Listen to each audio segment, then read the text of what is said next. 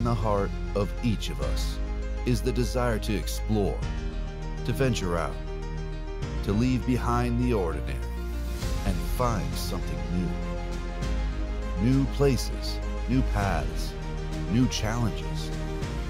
We look for adventure and for a tomorrow that asks more of us than today did. We want to hear the wind in the trees. We want to look out across the expanses.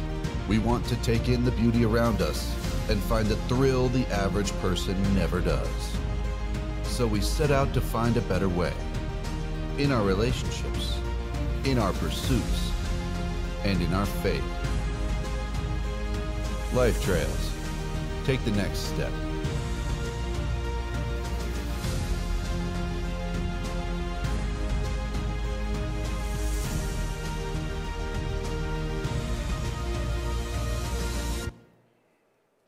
Well, motivation is an interesting thing, isn't it? It makes us want to do something, or it makes us want to do something enough that we actually do it. But all of us are motivated. Sometimes we're motivated in very good ways, and sometimes we're motivated in very bad ways. Like that last cookie that you just had, or hitting the snooze button, or whatever it happens to be. When you get going on Sunday morning, or whether it's at dinner later on this afternoon. But we're all motivated by different things. And sometimes we're motivated by like the approval of other people. And so we want them to like us, or we want them to say good things about us, so we try to do things that we think, well, that motivates us. Sometimes we're motivated by our desire for personal gratification, or for comfort, or to just feel something that feels good to us and seems good to us and that we just enjoy. Sometimes we're motivated by our desire to be better than somebody else, and that's why we play the game, or that's why we go to work, or that's why we share the story, because we want to be or appear better than somebody else around us. Sometimes we're motivated by things like power or prestige, or Mark talked about this last week, we're motivated by things like status. Sometimes we're actually motivated by things like fear. And we don't do things, or we do things because we're afraid of what might or might not happen, depending on what the action that we take is. Sometimes we're motivated by reward or gain. But the truth of the matter is that we all are motivated. And sometimes we say that about people. Well, his problem is that he's just not motivated. That's not exactly true. He's just not motivated in the right direction, because he is motivated to take the course of action that he's taking. But we all are motivated. In fact, the fact that you're here this morning is demonstrative of the fact that you are motivated. The question is, why are you here this morning? Some of you are here because your mate bugged you and said, hey, let's go to church. Maybe some of you are here because it's just your desire to grow in your faith, to learn more about God, to experience God. And that's what motivated you this morning. Maybe you're here this morning because you thought that coming to church would score you some God points. And then maybe it'd go better with you this next week because, hey, you put your time in on Sunday morning. Maybe you came to church and the motivation was curiosity. What is church all about? Or what is this church all about? Or what is this whole God thing all about? And that curiosity motivated you. Maybe it was the donuts afterwards. I'm not sure. But there's a reason why you're sitting here this morning, and that's your motivation. And motivation is a challenge for all of us to lead ourselves or to direct ourselves in the right way. But motivation is a challenge for most of us in a different way as well, and that's that we serve in the role of motivators in life. If you're a parent this morning, and especially if you have kids at home, you are a motivator. Like that room that you've looked at, and could a child actually live in that? And you're trying to motivate them to clean that up. Or maybe you're trying to motivate them to do their homework. Or maybe you're trying to motivate them to just be nice to their brother and sister. But we're in that role as parents, as motivators. Some of us are bosses. And there's people that work for you and that are under your lead. And you're constantly thinking, okay, how do I help them become better at what they're doing? Or how do we together help meet our objectives and our goals here? And we have to motivate them. If you're a teacher, you're constantly motivating students to learn. If you're a coach, you're constantly trying to motivate your players to play better. And then there's people like me who are pastors. That one of my jobs is to help motivate you to be more passionate about your faith, to be more sincere in your following of Christ. And I realize that it's the Holy Spirit that does that, but I want to be partnering with Him. And so one of my things on a Sunday morning is, how do we motivate? But we're all in the motivation business, whether we have to motivate ourselves, or whether we have to motivate the people that are under us or that we're responsible for, or sometimes it's just motivating the person in front of us at the traffic light who doesn't seem to understand that green means go. But we're all motivators.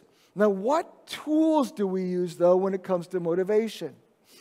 Sometimes we resort to what I would call negative motivation tools. Negative motivation tools are things like this: threat.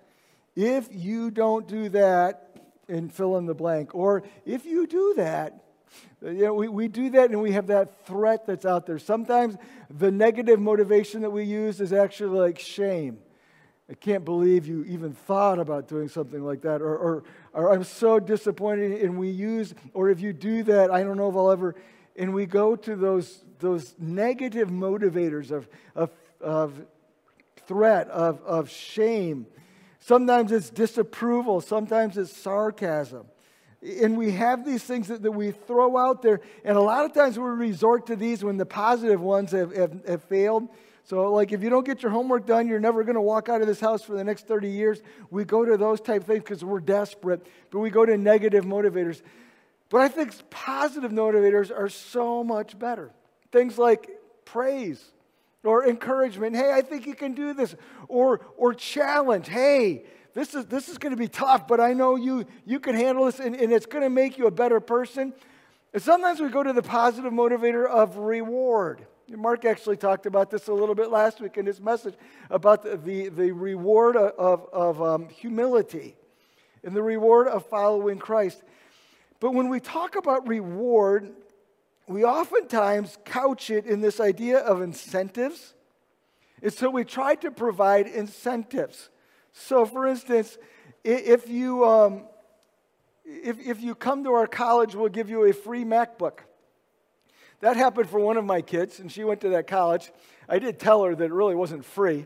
It was just budgeted to make it look like it's free, right? Like, you paid for that, kid.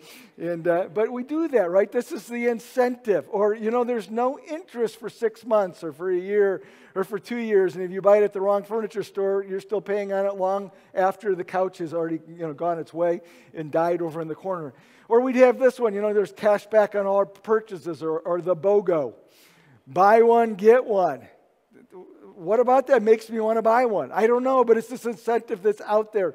Or there's the early bird registration discount. If you sign up, you can save $50. Oh, I'm in. I don't even want this, but I just save $50 and spend $150 on the rest of the registration. Or how about this one, the incentive of free food at Costco? That's why so many people shop there at noontime. You don't even have to go to McDonald's. You can just work your way around the store there. But we're motivated by incentives. Or how about this? We'll give you a free vacation if you'll just sit and listen to our presentation. And twist your arm harder than it's ever been twisted in your entire life. And put a pillow over your face and everything else that we do to get you to buy one of these timeshares. But we're always dealing with this idea of incentives. Well, would it surprise you this morning to learn that Jesus actually threw out an incentive if you want to be his follower? He says this: hey, if you want to be my follower, here's what you can do, expect, receive, the reward, the return that you can get. But it doesn't go in the direction that you're actually thinking. And so we're going to look this morning at Luke chapter 9 and invite you to turn there. And we're going to look at this incentive that Jesus threw out there. Have you ever thought about this? How much, even in the church world, we use this idea. In the faith world, we use this idea of incentives. For instance, well, just trust Jesus and you can enjoy eternal life. There's the incentive. Well, trust Jesus and you can have your relationship with the Father restored. Or trust Jesus and you can find meaning and purpose in life. Or trust Jesus and you can have him for your best friend. Or trust Jesus and you can find freedom from guilt and find forgiveness. And trust Jesus and you And we often approach our faith that way. Well, I just need to trust Jesus because of what it will do for me. It will give me eternal life, and it'll give me forgiveness, and it'll give me a relationship with God, and we often look at faith motivation that way. And then Jesus comes along and messes everything up. And so what we're going to look at this morning is how Jesus used incentive, how Jesus motivated, and how Jesus got people on board, kind of, and what he offered to those who actually followed him. And to be completely honest, when I look at what he has to say here, I'm not really into his incentive plan. Because I look at it and go, that seems kind of not exactly what I was expecting. Well, we're in this series, we're talking about the cross and what it really means to live looking forward to the cross, which is Easter, but what it also means to live in view of or in light of the cross. How do we walk our lives out because the cross is a reality? And Mark talked last week about living and walking in humility. And by the way, he had some great stuff in that message last week. If you missed it, you can go back and watch it online. But today we come to this story. And Mark mentioned it a little bit. He looked at it in the passage in Matthew. We're going to look at the same passage in Luke chapter 9 here. And Jesus says, Luke says this, verse number 18. When Jesus was praying in private, his disciples were with him, and he asked them, "Who do the crowds say that I am?" And the disciples replied, "Well, some say John the Baptist," which was kind of a weird answer because John the Baptist and Jesus would have been living at the same time. "But others say that you're Elijah." Okay, maybe. Like Elijah never actually died, so maybe he just came back. And still others say that you're one of the prophets of long ago and that you're coming back to life. And so that the crowds knew that there was something unique and special about Jesus. But then Jesus goes on, he says, "How about you? Who do you say that I am?" And Peter answered, "Well, you're God's Messiah. You are the Christ." And here we find Peter's exclamation, "You are the Christ. You are the Messiah." And we've been following you for a long time, Jesus, and we've been watching you. And this is what we think. You know, other people say John the Baptist, Elijah, whatever. We think, no, that you are actually the Christ. You are the Messiah. And Peter's the one who speaks up here. And Peter gets it right. And Peter, a lot of times in his life, gets it wrong because he's saying or doing weird and off-the-cuff things and gets himself in trouble.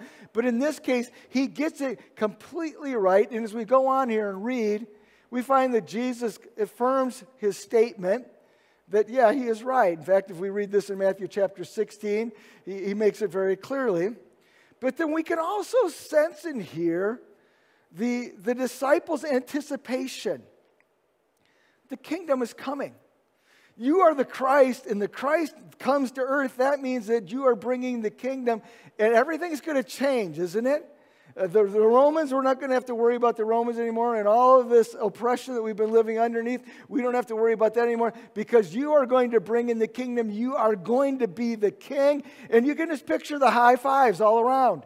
It's the disciples, yes, we got this right. Yes, Jesus is going to be the king. And think about this. Here's the anticipation. If Jesus comes in as the king, and we're his pals, we might be looking at some pretty good roles here in the kingdom. And so we see another round of high fives here. You know, like maybe we'll get to have a place of honor in this kingdom. And they're feeling pretty good about it. And I think that Jesus here has a choice. Like he could keep them pumped up and keep the momentum going. But he steps back and he does something different. He says something different. And it says in verse number 21, he says, Jesus strictly warned them not to tell this to anyone. I always had to sit kind of weird with the disciples, don't you think? Hey, you're the king, the kingdom's coming, this is going to be great, and we're not allowed to tell anybody? What's up with that? Like, how are we going to bring in a kingdom if nobody knows that there's a kingdom coming? You know, if it's a secret, this isn't really going to work out very well. But Jesus keeps going, and it doesn't get any better.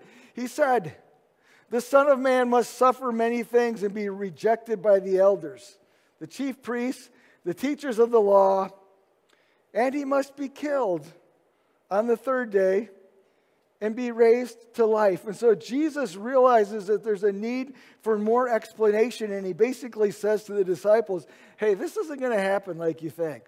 Yes, I am the Messiah. Yes, I am the King. Yes, the kingdom is going to come, and I'm bringing it with me, but I'm not going to be reigning here right now. In fact, I'm going to be killed.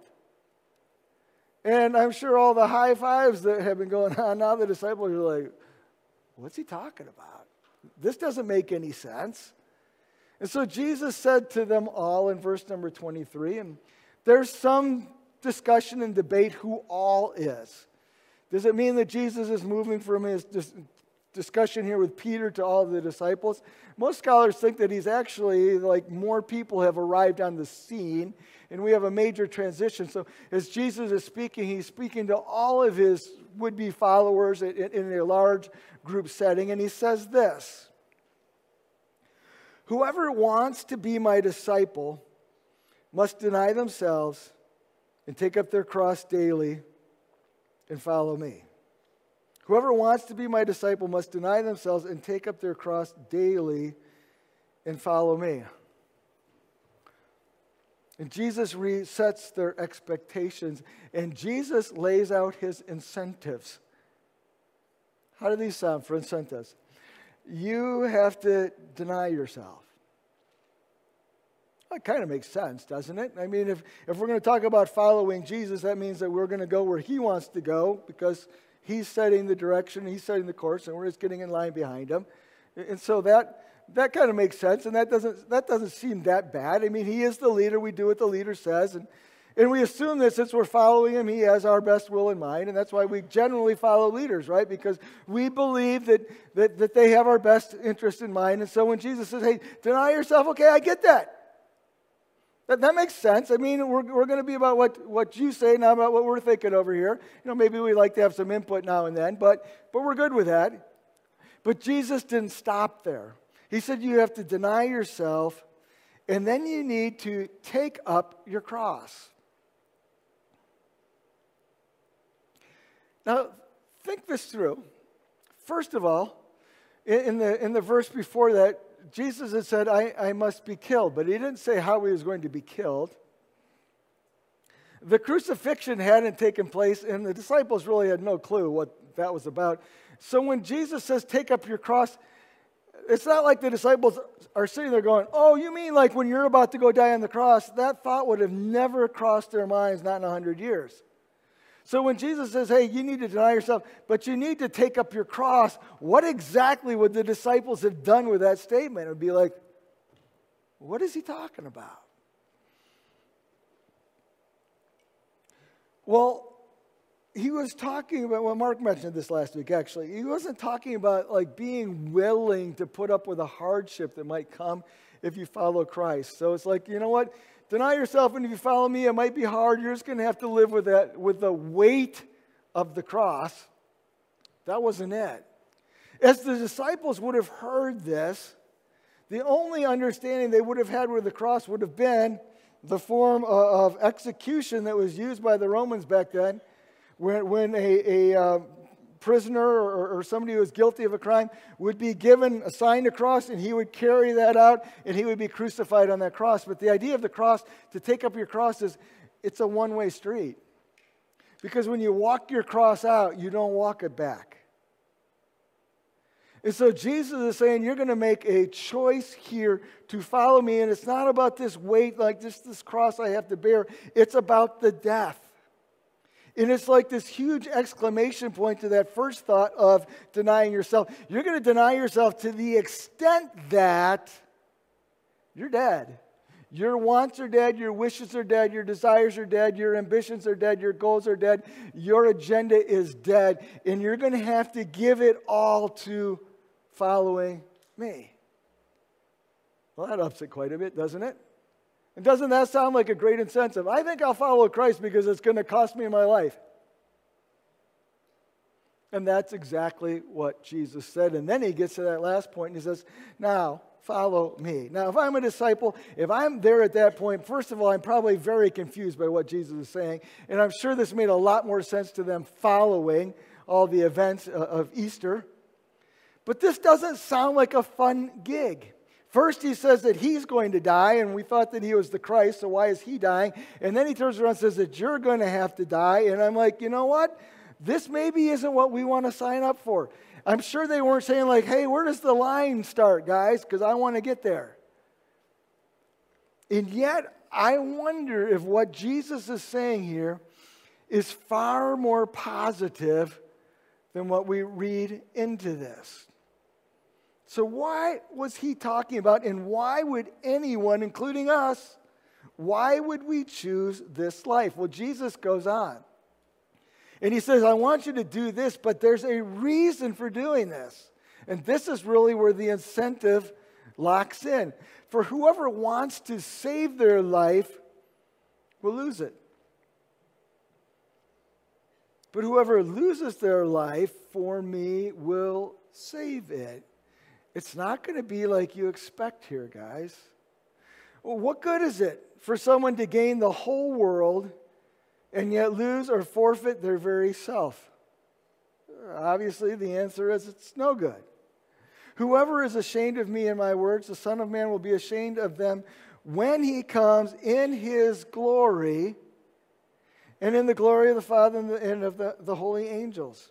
And so what is the motivation? What is the incentive? Why would anyone want to follow Christ? At first glance, it's like nobody would, because it just means taking up your cross, and it just means dying, and that just seems like such a bad option, doesn't it?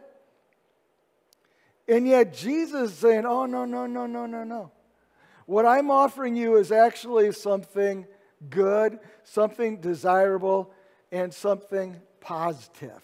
For instance, if you will follow me, you can save what you might otherwise lose.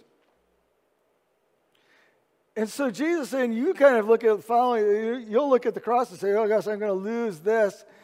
And Jesus says, oh, it's not what you lose, it's what you gain, it's what you save. First of all, you save yourself. You save your life. You save what you want to be about. And all of us have these desires inside of us of what we want our life to be about. We want to get to the end of our life and think that, well, I lived that well, that it had meaning, that it had purpose, that it had significance, that it had fulfillment. And Jesus is saying, you know what? If you will follow me, that's what you're going to get. Now, if you'll keep pursuing yourself, you're going to find frustration, you're going to find disappointment, you're going to find heartbreak, you're going to find heartache. You're going to get to the end and go, I thought this was what I wanted to be about, and there's just nothing here. And so Jesus says, you can save what you might otherwise lose. And then he goes on there and he says, hey, you can gain more than you're going to give up.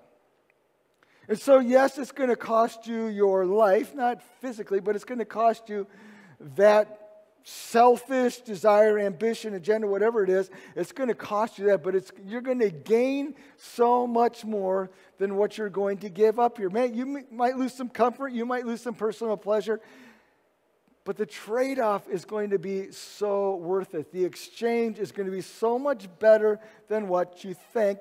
And then he says this, you will be prepared for what comes next. And I think for most of us, we struggle with this idea, what is the next life going to look like? And I don't think as Christ followers, we look at the next life with fear, but we look at the next life sometimes with confusion or questions or wondering. And by the way, this past week, one of our longtime WCC members, Don Sweet, passed away, went to be with the Lord, and he's experiencing the joy of whatever comes next, the joy of heaven, the joy of being with Christ. But Jesus is saying here actually is, hey, you know what? If you're going to give up your life, you know what? You're going to give up this life, but you're going to gain the next life or the eternal life or that life when I come again in glory, in the glory of the Father, when we spend eternity with the Father there. And if you'll follow me, you can be prepared for what comes next. And so these are all incentives. He's saying you're going to give this up, but there's going to be something better that becomes because of this. And then I think he's also saying this, hey, you know what? If you need a motivation or incentive for following me, and this is not in your notes, the biggest one is where we all started back in this story with what Peter said. You are the Christ. The greatest motivation to following is because he is the Christ. And Jesus is saying to them, hey, he starts this whole story. Follow me. Because that relationship with me is going to be worth anything that you might be asked to give up along the way. It'll be worth anything that it cost you personally along the way. You will be the beneficiary at the end because you have followed me. And so, what it takes this instruction, I guess you might call it, of Jesus, and it turns it into an actual invitation. And Jesus is saying to his followers, this will be so worthwhile to you. And I'm sure that it's just messing with the disciples' heads if they're standing there. It's like, well, time out. First of all, you're going to die, and then you want us to die. And now you're telling us that this is going to be so much benefit to us. And there's more to this story than about what we realize. But I think one of the interesting things here in this story is that death is the pathway to life. In verse number 22, Jesus said this, the Son of Man must suffer many things, and he will be rejected by the elders and the chief priests and the teachers of the law, and he must be killed. And what is that next phrase, though? This is so important to this story. The next phrase, he will be killed, and on the third day he will be raised to life. And this is the big idea here, that death is the pathway to life. And we see it as this horrible thing, and death has its horrors. I'm not denying that. But Jesus is saying, hey, this is a passageway to get where you want to go. And physically, it's a passageway to get from this life to the next life. But spiritually, it's a passageway to get from the things that we chase after that disappoint us and that don't matter to get to this life that's fulfilling and meaningful and worthwhile. And the idea is that life is on the other side of death.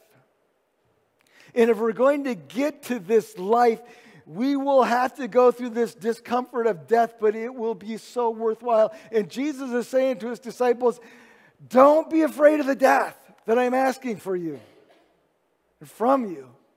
Look forward to this life that I want to give to you.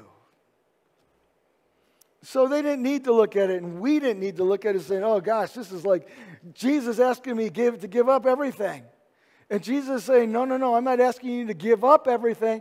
I'm inviting you to experience everything.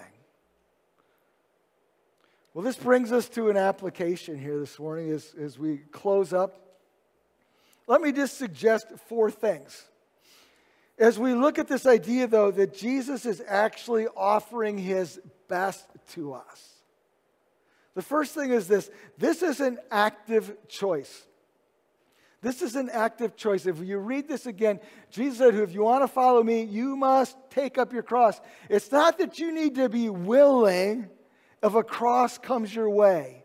It's not that you need to be willing to deal with hardships in case hardships land on you. It's not that you have to be willing to deal with persecution, or you may have to deal with ridicule or whatever. It's not that you need to be willing in case it comes. Jesus is saying you need to make this choice. You need to take up your cross. And this is it's the invitation, it's the instruction, and it's an active choice where we say, I will do this. So it can't mean that I'm just willing to take things on and deal with disappointment, hardships, or whatever. It's where I am actually saying, this is my choice to take up my cross. Secondly, the choice is daily. Jesus said, verse number 23, whoever wants to be my disciple must deny themselves and take up their cross daily and follow me. And this means that every day of my life then I get up and I'm like, okay, my choice today, Jesus, is to take up my cross and to follow you. So my choice when I go to work and I face temptation, maybe there at work, is I'm going to choose you, choose your way, and I'm going to take up my cross. And maybe it costs me, maybe it doesn't. But that's what my choice is going to be. And so taking up my cross is a daily decision that we make each and every day of our lives, including April 3rd, and April 4th, and April 5th, and April 6th. That each day we choose this cross. Well, what exactly is this cross? I think it comes down to this third thing. I think that this cross or this choice is trust. That every day I am going to choose to trust God with my life. That means that when I have to make a decision that goes against what I think is the common sense or the wisdom of the day type thing, that I can still choose what the Bible says and still be okay because I am choosing Christ and I can trust Him. Jesus is the Christ. His kingdom will be forever. Giving up ourselves for His kingdom will be to our benefit. Death does not need to be feared. Following Him will bring life to us. These are the choices of trust. Because there are times in the Christian life where you're like, ooh, I don't know if I want to do that. Or, boy, that looks really hard. Or making this decision here. Or changing my priority from this to this, or my value from this to this. This doesn't seem comfortable to me. And what I do by taking up my cross is I'm like, okay, this maybe wouldn't be what I think or what I would choose or what common wisdom of the world would say, but Jesus, I trust you in this moment. Today, this is my choice. And then finally, the choice is my cross. This is interesting. Jesus didn't ask you to take up His cross. He asked you to take up your cross. And so He's not talking about, taking the sins of the world on you. You don't have to do that. He's not talking about the pain and the suffering and all the torture they went. That's not what He's asking you to do. He's asking you to take up your cross. He's asking you to take up your decision, your choice of whether or not I'm going to trust God in this moment, whether or not I'm going to trust God in this day with my obedience, with my love, with my affections, with my values, with my prioritizing how life goes, where my time goes, where my affections go. This is what it means to take up my cross. It's to walk in trust. The cross was an ugly, cruel, painful, grotesque form of execution. It's kind of crazy that we embrace it as our symbol of faith, isn't it? And we see crosses everywhere. In fact, some of you probably have on jewelry or something this morning that would be a cross. And sometimes we put that cross around our neck, and actually we have a cross up front there behind the screen. And we use that symbol as a cross and what that means to us. But I'd like to just finish this morning by taking a different look at that cross. And instead of looking at Jesus' cross, look at your cross to start with. And what does it look like? And maybe it means giving up an ambition, and maybe it means to follow in obedience, and maybe it means to make a change in a relationship. It could go in a lot of different directions. But what does your cross look like? What does it look like for you to trust in Jesus? And then once you've pictured your cross, to take a moment to picture His cross. And everything that He gave up for you. But it's interesting. Mark talked about this last week in Philippians chapter 2. It says after the cross, what does it say? Wherefore God has highly exalted Him. Hebrews chapter 12, verse number 2, it says, for the joy that was set before Him, Jesus endured the cross because He knew what was coming out the other side. And so we look at the cross of Christ as the cross of suffering, but it was also a cross of victory. We're going to talk about that on Easter. But we could compare our cross and say, well, what am I willing to sacrifice, give up because of what Jesus gave up for me? And that's a valid question. But it's also to look at your cross and to look at his cross and to say, you know what? It's going to be so worthwhile. So Jesus comes with this crazy incentive. Hey, if you want to follow me, you're going to have to take up your cross. And we look at it and go, why would I want to do that? Because Jesus says, because the cross is the doorway to life. And that's what I want you to experience. Let's pray. Heavenly Father, I pray through your Spirit that you would use your word to speak to us and to apply this where it actually fits with us, where we wrestle with you being in charge of our lives, where you making the calls, with you being the priorities. I pray that you would speak to us. Our heads are bowed, our eyes are closed. If you don't have a relationship with Jesus Christ, it comes through a cross, not yours, but his.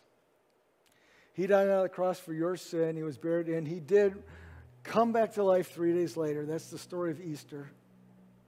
But he did that for you, so that you could have forgiveness, so that you could have a relationship with the Father, so that you could have eternal life with him someday. And where you could enjoy the life that he wants for you even now. If you've never invited Jesus Christ in your life, I'd encourage you where you sit this morning. It's a simple conversation or prayer between you and him. Jesus, I know I've sinned. I deserve this death. But I know that you died in my place for my sin. I want to ask you to forgive me and come into my life. If you are a Christ follower, if you've already chosen his cross, the challenge to you today is to choose your cross. What would it look like tomorrow morning for you to get up and say, okay, Jesus, I choose my cross. I trust you. I'm following you today no matter what. Maybe it's the temptation that you're facing right now. Maybe it's a situation that you're in. Maybe it's a relationship that you really need to follow Jesus here. Will you make that decision? Jesus, we ask that you would help us daily to take up our cross. Amen.